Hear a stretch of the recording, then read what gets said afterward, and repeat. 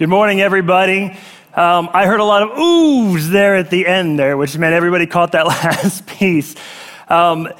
Those clips are not meant to inspire you. Please don't go out and try that this afternoon. However, the music was meant to pump you up and inspire you. A little Star Wars music in the morning is always a good thing to kind of get you going. And the reason I wanted to pump you guys up today is because you've reached the last installment of our Pride series. Yay! I am super excited to wrap up this series today. I don't know about you, but it's not been the easiest series we've ever been through. We've kind of put our lives under a microscope. We've shined some light into some dark, dusty corners that I would much rather pretend just don't exist. God has definitely spoke to me about some areas of my life where pride is taking over, and I need to step in, get rid of that pride, and allow God to control those areas instead in my life. And so it's not been an easy series, but it has been a fantastic series. I've been appreciative to go through this. So way to go, guys. You stuck it out with us. Now, if you're new this week, this is your first week here ever or back in a while, my name's Evan. I'm the worship leader here at Epic. And let me give you a quick recap of what we've talked about the last couple of weeks. So week one, we identified what pride looks like in our lives. We said that pride is a prison. It shuts us in, it shuts God and other people out. And we looked at some of the teachings that Jesus has about humility, what he lived out about humility. And we found that the invitation to follow Jesus in those teachings is an invitation to unfollow pride. Last week, we looked at the 3 P's: power, prestige, and possessions. And we don't always feel like we have a lot of those things, but Tim did a great job of kind of looking at them at more of a global scale, that we're definitely doing better than a good portion of the world. But even locally, in our schools, at home, at work, we all have a little sphere of influence, lives that we affect based on what we do, of who we are, the things that we have, the power that we wield. And we found that based on the stories of a couple of Old Testament kings, that if we don't handle those things well, they can just go away. And we repeated this phrase over and over again from the Old Testament, this phrase that was, the Most High is sovereign over all nations, and he gives them to anyone he wishes. And this idea that King Nebuchadnezzar just could not figure out, that everything comes from God. And if we can get that into our head, if we can kind of wrap our heads around that and live that out, it allows us to have much better control over the things that God gives us as opposed to those things controlling us instead. This week, as we wrap up, we're looking at our appetite for known. Now, that's a really weird little phrase, appetite for known. But we'll talk about it a little bit. Hopefully by the end of today, we can kind of see what that looks like in our lives and what we need to do about it. Now, as I talked about a couple weeks ago, I have a son who turns 4 this week, a couple of days from now. And what I'm learning as a newer parent is that just as soon as you figure you've got everything figured out with your kids, they threw something totally new into the equation, and everything you thought you know goes out the window. A few weeks ago, my son began using this phrase that I hadn't heard yet, and if you're a parent, you'll recognize it pretty quickly. I was doing my dishes after breakfast, and Ephraim was playing in the living room, and I hear, Daddy, look at this. Daddy, watch this. Daddy, watch this. And if you're a parent, you know that that doesn't stop unless you stop. Doesn't matter what you're doing. You need to stop, put it down, and go check out what's going on. And so I stopped, and I go and I look, and Ephraim does this cool little somersault in the living room. I said, hey, buddy, that's awesome. I hadn't seen it before. My wife's probably seen it 100 times, but I haven't seen it before. So I was excited for him, and you did a great job. Way to go. And then I went back to my dishes. I figured we were good. No. 20 seconds later, I hear, Daddy, watch this. Daddy, come look. Daddy, watch this. And I come on out around the corner, and he does the exact same somersault again. And I tell him, good job, buddy. Way to go. That's great. Good job. And I go back to my dishes. And over the next 15 minutes, I heard it, I don't know, a half dozen times. And every single time, it was like something brand new that he wanted to be recognized for. And he uses that whether he's doing something cool like a somersault or jumping off the slide when he really shouldn't be, or whether he's taking another bite of his breakfast. It doesn't matter. He wants somebody to recognize that he's doing something. We all have that wired into us. We all want to be known for something. We want somebody to recognize us for it. And in those things, we all have an audience in mind. When Ephraim was saying, hey, come check this out, he was thinking about me and what he was going to do next. In our lives, it's the exact same way. We all want to be known for something, and we want somebody, a specific audience, to know us for that thing. Now, we see this all the time in social media, right? We all want to be friended, followed, liked, and mentioned. And if you're not real sure what those terms are, check out a teenager right after service. They'll help you out. But we all want more friends. We want as many people watching what we're doing on social networks as possible. We want our posts to go through the roof with 100,000 likes, and we want to kind of go viral with whatever it is that we're doing. And we do it with the most mundane things, right? I sit down to a great meal with my wife, and what's the first thing I do is I take a picture of it. And I take that picture and I crop it and I adjust colors and I put a filter on it and I post it to Instagram because I am convinced that my audience on Instagram wants to see what I'm having for dinner that night. They don't care, right? But I'm convinced that my audience wants to know what I'm doing. And to some extent, social media turns us into 4-year-olds when it comes to our lives. We want to tell everybody, hey, check out what I'm doing. Now, outside of social media, it's the exact same thing. We want to be recognized. We want to be admired. We want to be sought after. We might even want to be envied for something. We want somebody to recognize that we worked hard. Maybe there's a project at home that needs to be wrapped up, and we take care of it finally, and somebody in the house needs to recognize that we did it. At work, we stay late, we get there early, we put in the extra hours, we get that project done just in time. We want our boss to pat us on the back and say, hey, way to go, good job. I noticed that you did that. I noticed that you did it well. It's something that we consider ourselves good at. We want people to come to us because we want to know that they heard about it somewhere, right? We want to go tell them, hey, I can help you out with that. Instead, it would be much better if somebody said, hey, I heard you were really good at photography. I've got some family coming into town. I'd love for you to help me out and take a few pictures for us. It feels good. And here's the thing. This is not a bad thing, all right? It's normal. It's natural. It's kind of just inside of all of us to want to be recognized, to want to be known. It has the potential to get us into trouble because it is an appetite. And appetites in our lives never really go away. We give them more and they just get bigger. We get more friends, more followers. We want even more friends, more followers. We get good at something and we want to be even better at that so that more and more people know that that's our thing. And the reason is we begin to put our self-worth, who we are as people, on those things that we're known for. And so if more and more people don't know about it, then we must not be really great people, right?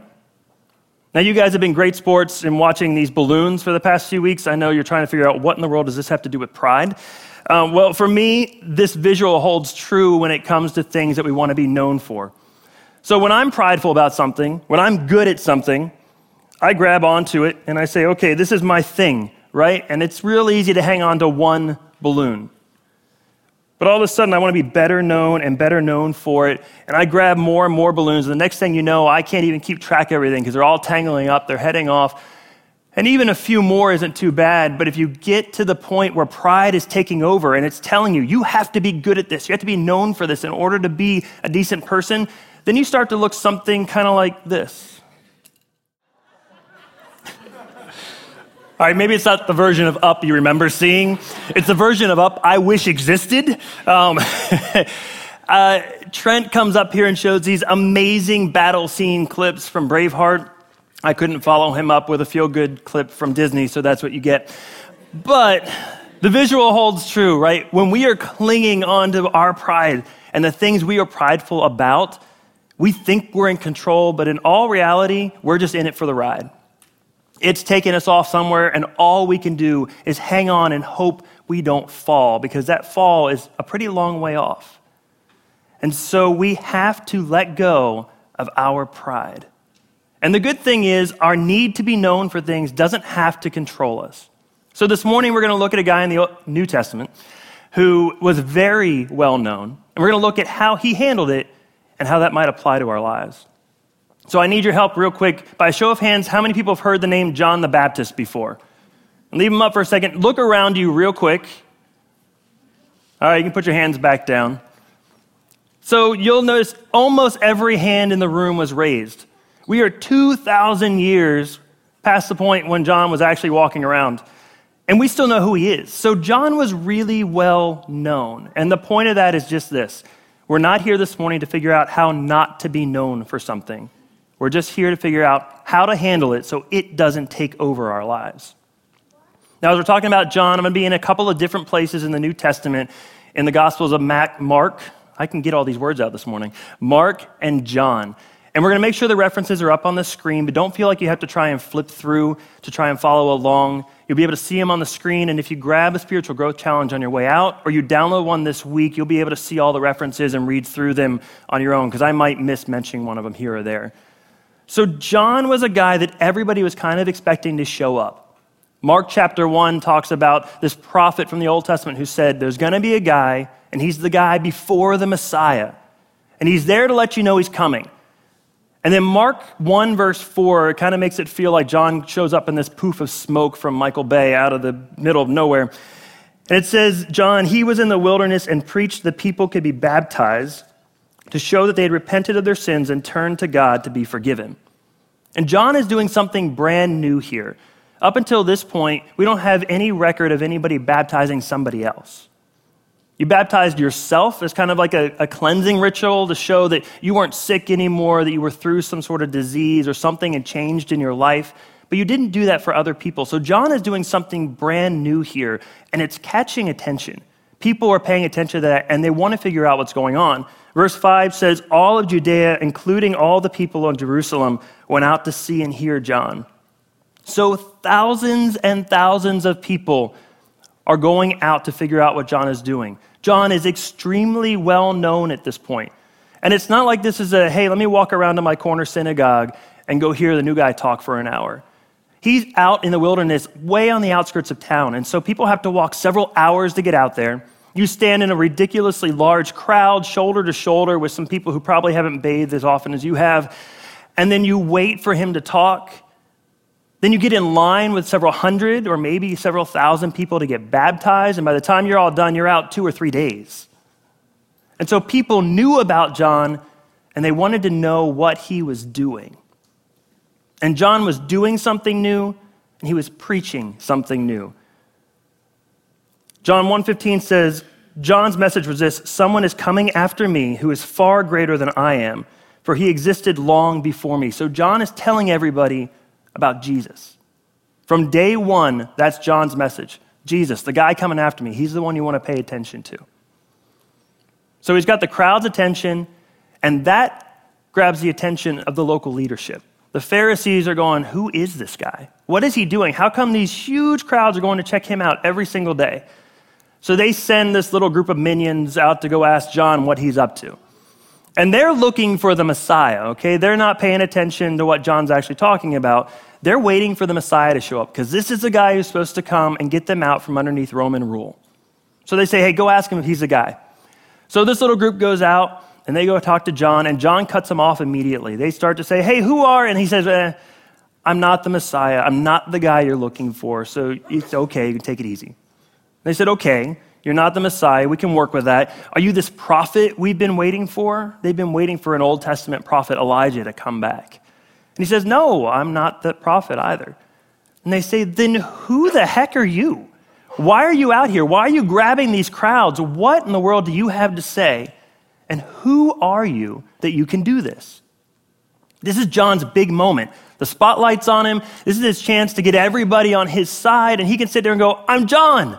Wait till you see what I have to tell you. And instead, he says this: I am a voice in the wilderness. Clear the way for the Lord's coming. In his big moment to grab some more attention, he just says, I'm just a sign pointing you in the right direction. This has nothing to do with me. It's all about Jesus.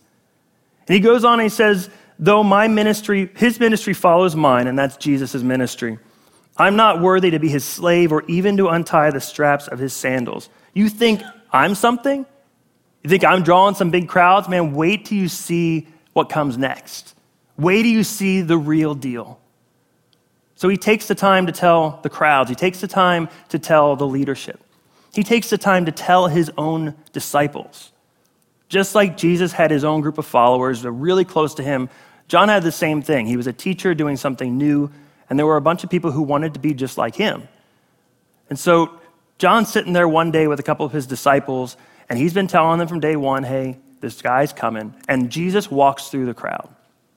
And John stops and says, look, there is the Lamb of God. And in that exact moment, John's two disciples get up and they bail. They're like, all right, you guess it was him, I'm good. Have you ever been defriended on Facebook? You're sitting there scrolling through and a little message comes up and says, hey, do you want to be friends with this person? And you go, I am friends with that person. I know them from high school. We connected a couple years ago. We talked about our kids. They look at what I eat for dinner every night. Of course we're friends. And you go and check their profile and no, you're not. They defriended you. And it drives us just a little bit crazy because we want to know what we said, what we did that made them decide to go pay attention to somebody else and not listen to us anymore. Or on Twitter, it's a whole lot worse because there's a little number clock up on the top left that keeps a real-time list of your number of followers. And I'm on Twitter a lot, and I can't stand it when that number drops a few points because I wonder what I just said, what was my last tweet that really made somebody unhappy. So we cling to those things, and it drives us insane when they begin to go away. John's disciples, the rest of the group, were no different. Right? They hear that everybody's going another direction and they go and confront John. And in John chapter 3, verse 26, we see them go up to John and they say, look, the man you met on the other side of the Jordan River, the one you identified as the Messiah, so that's Jesus, he is also baptizing people and everybody is going to him instead of coming to us. John's disciples say, look, we've got a problem here. We had a really good gig. You were preaching. We had crowds showing up. We were baptizing. Everybody was really happy. And now all of a sudden, this new guy down the road is grabbing all of our attention. And we don't have nearly the following used to. John, what are you going to do about this? Now, John's response in this moment is a key to what we're talking about today. His response is what allows us to be followed by any number of people, and it doesn't go to our heads. Or, on the other side of things, it allows those followers to begin to move on to something else, and we're okay with it. John chapter 3:27 says this, no one can receive anything unless God gives it from heaven. It's such a short, tiny verse with a ridiculous amount of truth packed into it. No one can receive anything unless God gives it from heaven. John says, look, guys, everything I'm known for, all my fame, all these crowds, where do you think it came from? It's all from God, and I give him credit for that. And as it begins to fade away and they move on, I give God credit for that, and I don't freak out about it. If we can wrap our heads around that idea, then we realize that every good thing that we have, every good thing in our lives, it comes from God. And God gifts us to us. He gives it as a gift for some period of time. It's temporary. Right? God asks us to be responsible for it. He doesn't expect us to have it forever. And when it starts to go away, that's when we start to kind of freak out. And we just need to remember that it comes from God. Now, if you were here last week, this sounds a little familiar because it's the message that Nebuchadnezzar couldn't get through his head. That phrase we said at the beginning, the Most High is sovereign over all kingdoms on earth. And he gives them to anyone he wishes. That same idea is what John is talking about.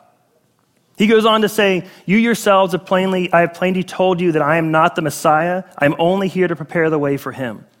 So from the very beginning, John says, from day one, I've been telling you this isn't about me. And then he wraps up this conversation with this little nugget of truth that puts a beautiful little bow on it. He says, he, that's Jesus, must become greater and greater, and I must become less and less. John is not owned by his desire and his need to be known. Now, if you're a Christian, if you call yourself a Christ follower, these two comments, these two phrases have huge implications in your life. They have huge implications in my life. Because what it means is that everything we're known for, everything we have, it's a gift from God, and the only reason we have it is to point people to Jesus. That's it. I'm not known for something because I worked hard at it. I'm not known for something because it's my thing. It's not because of who I am. It's a gift from God that I need to use to point people to Jesus. We are known so that our Savior may be better known. And in order for that to happen, we have to let go of our pride, because our pride is what makes us grasp on to those things that we want to be known for. So like John says, we need to remember who it's from, and we need to remember who it's for. So anything we have, our talents, our abilities, our intellect, our wealth, our beauty, it doesn't matter what it is. We have no control over it. You might say, I worked really hard to get to where I am in my job right now. I started at a zero position, and I worked my way through, and I scrimped and I saved to put away this little nest egg that I consider to be my wealth. And you did. You worked hard, and you put in the hours, and you kept your integrity. But where did it all start? Where did the gifts come from? It came from God. The opportunities, the drive to work hard, they all came from God. We had nothing to do with that. If we can keep this in mind, it allows God to give us a huge amount of knownness, of being known for something, without it going to our heads. And when it begins to go away, it's okay. So we remember who it's from, and we remember who it's for. Now, at the very beginning, I talked about Ephraim and his audience of one, and me, and his somersaults. And we all have an audience in mind when we want to be known for something. We just have to remember who that audience needs to be, because it affects what we do and it affects how we do it. Now, my job before here was at the sheriff's office in Volusia County, and I was part of their IT group, and I was hired at a real low position, and I've only been there maybe 3 months or so, and my boss's boss, Tim, comes to see me, and he says, hey, look, I've got this project I need you to work on. It's a report. I need you to pull this data. I need you to analyze it. I need you to put it all together in a nice, pretty package in a spreadsheet and bring it into me. And I said, sure, no problem. That was stupid because I'd only been there 3 months. But I figured I could do this. I wanted to be known as the guy who could get things done. So I pour myself into it. I work hard. I put in some extra hours. I go and I get my supervisor, Todd, involved, and I say, hey, look, I just want you to look this over and make sure everything looks okay. Todd says, yeah, that looks great. So I take it into Tim's office. And we sit down, and Tim starts flipping through this report. And he says, okay, this looks all right. This looks okay. And then he reaches over and he grabs a red pen, which I was really sure went away after high school, but I was wrong. And he starts destroying this report. Where did you get this number? What's this from? Why is this here? Take this whole section out. He shreds it to pieces, and I'm flipping out inside. Right? This is my report. Like, I poured a whole bunch of time into this. I worked hard. I know the numbers are right. I know it says what it needs to say. And he gets all done rearranging things, and he says, all right, so here's the deal. I didn't want you to flip out because you're brand new with us, but this report isn't for me. It's not for our division. This report is for the county commissioner's office. Oh, okay. And people are going to keep or lose their jobs based on this report. Oh, okay. And he says, now that you know that, I need you to go back and rework this report.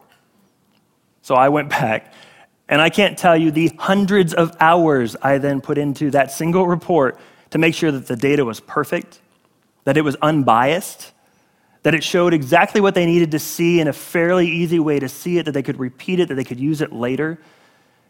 And after like 3 or 4 weeks of overtime and a whole lot of new people involved, because I wanted to make sure that it wasn't just me getting put on the chopping block when everything was done, when I pulled all of it together, I had this stack like a 1/4 inch thick of 11 by 14 sheets of paper. I take it into Tim, and we sit down.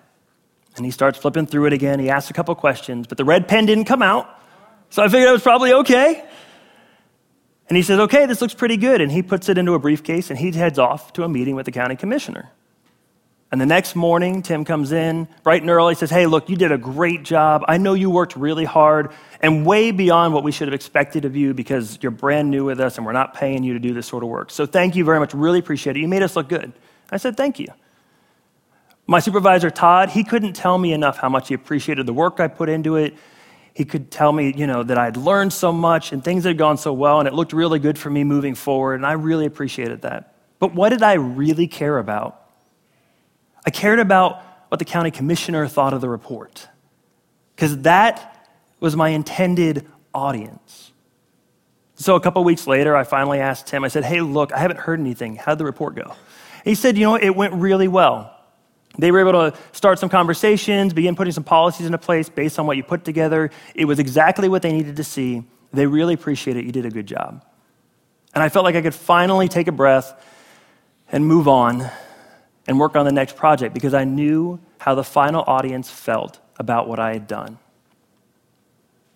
Now, what if at the end of the day, we remembered who everything was for in our lives, that our intended audience isn't our boss, our coworkers, people at school, our families, our spouses, but in the long run, our intended audience is God. And it doesn't matter what anybody else thinks. As long as we know that we took what he gave to us, we did our best with it, and that he is pleased and he approves of us. That changes things. That puts everything in a totally new light because we know that God is setting us up for a win.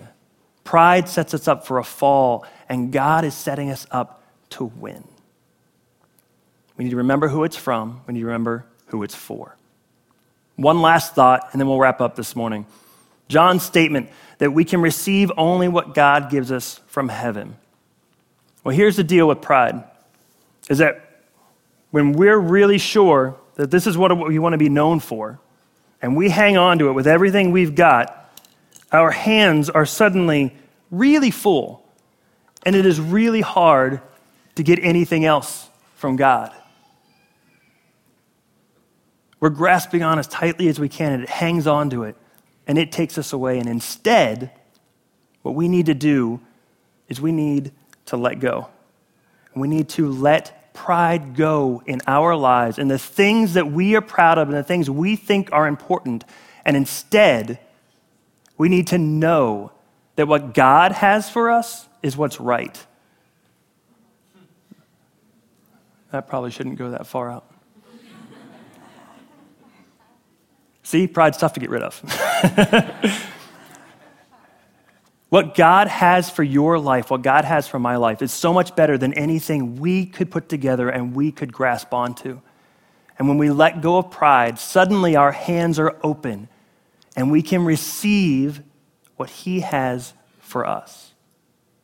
So this morning as we wrap up, and I want to pray for you guys, let God speak to you about that thing that you're holding on to. What is it in your life that you want to be known for? What is it that you think is really important that people know that you are good at, you are capable of, that they like you for, or they feel like they need you for? And ask God, is that from you? Or is that me grasping onto my pride and it's something that I need to let go of? Let's pray. Father, this has been a tough series. We've looked at our lives and we've had to really take stock of what we are prideful about. Father God, the things in our lives that are getting out of control because pride is stepping in and making decisions where we need to trust you instead.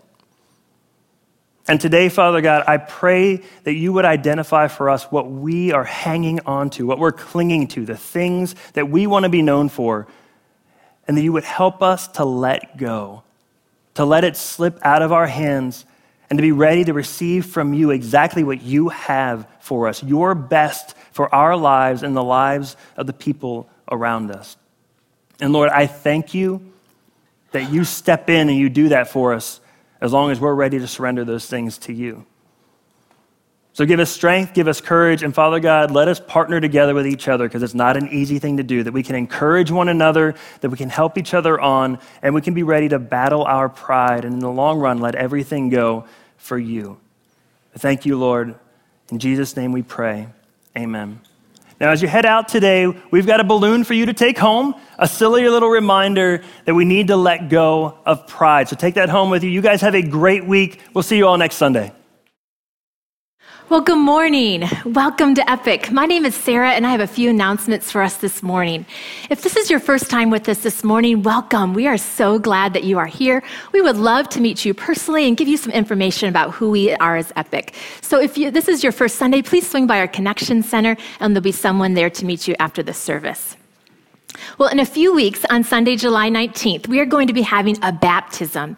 And the baptism is one of my favorite things that we get to do here at Epic, because we get to see people who have entered into a life-changing relationship with Jesus Christ follow that up with being baptized. And if that's you, if you have made the decision to follow Christ but have not been baptized, I encourage you to sign up for this baptism on July 19th. You can sign up at theepicchurch.com.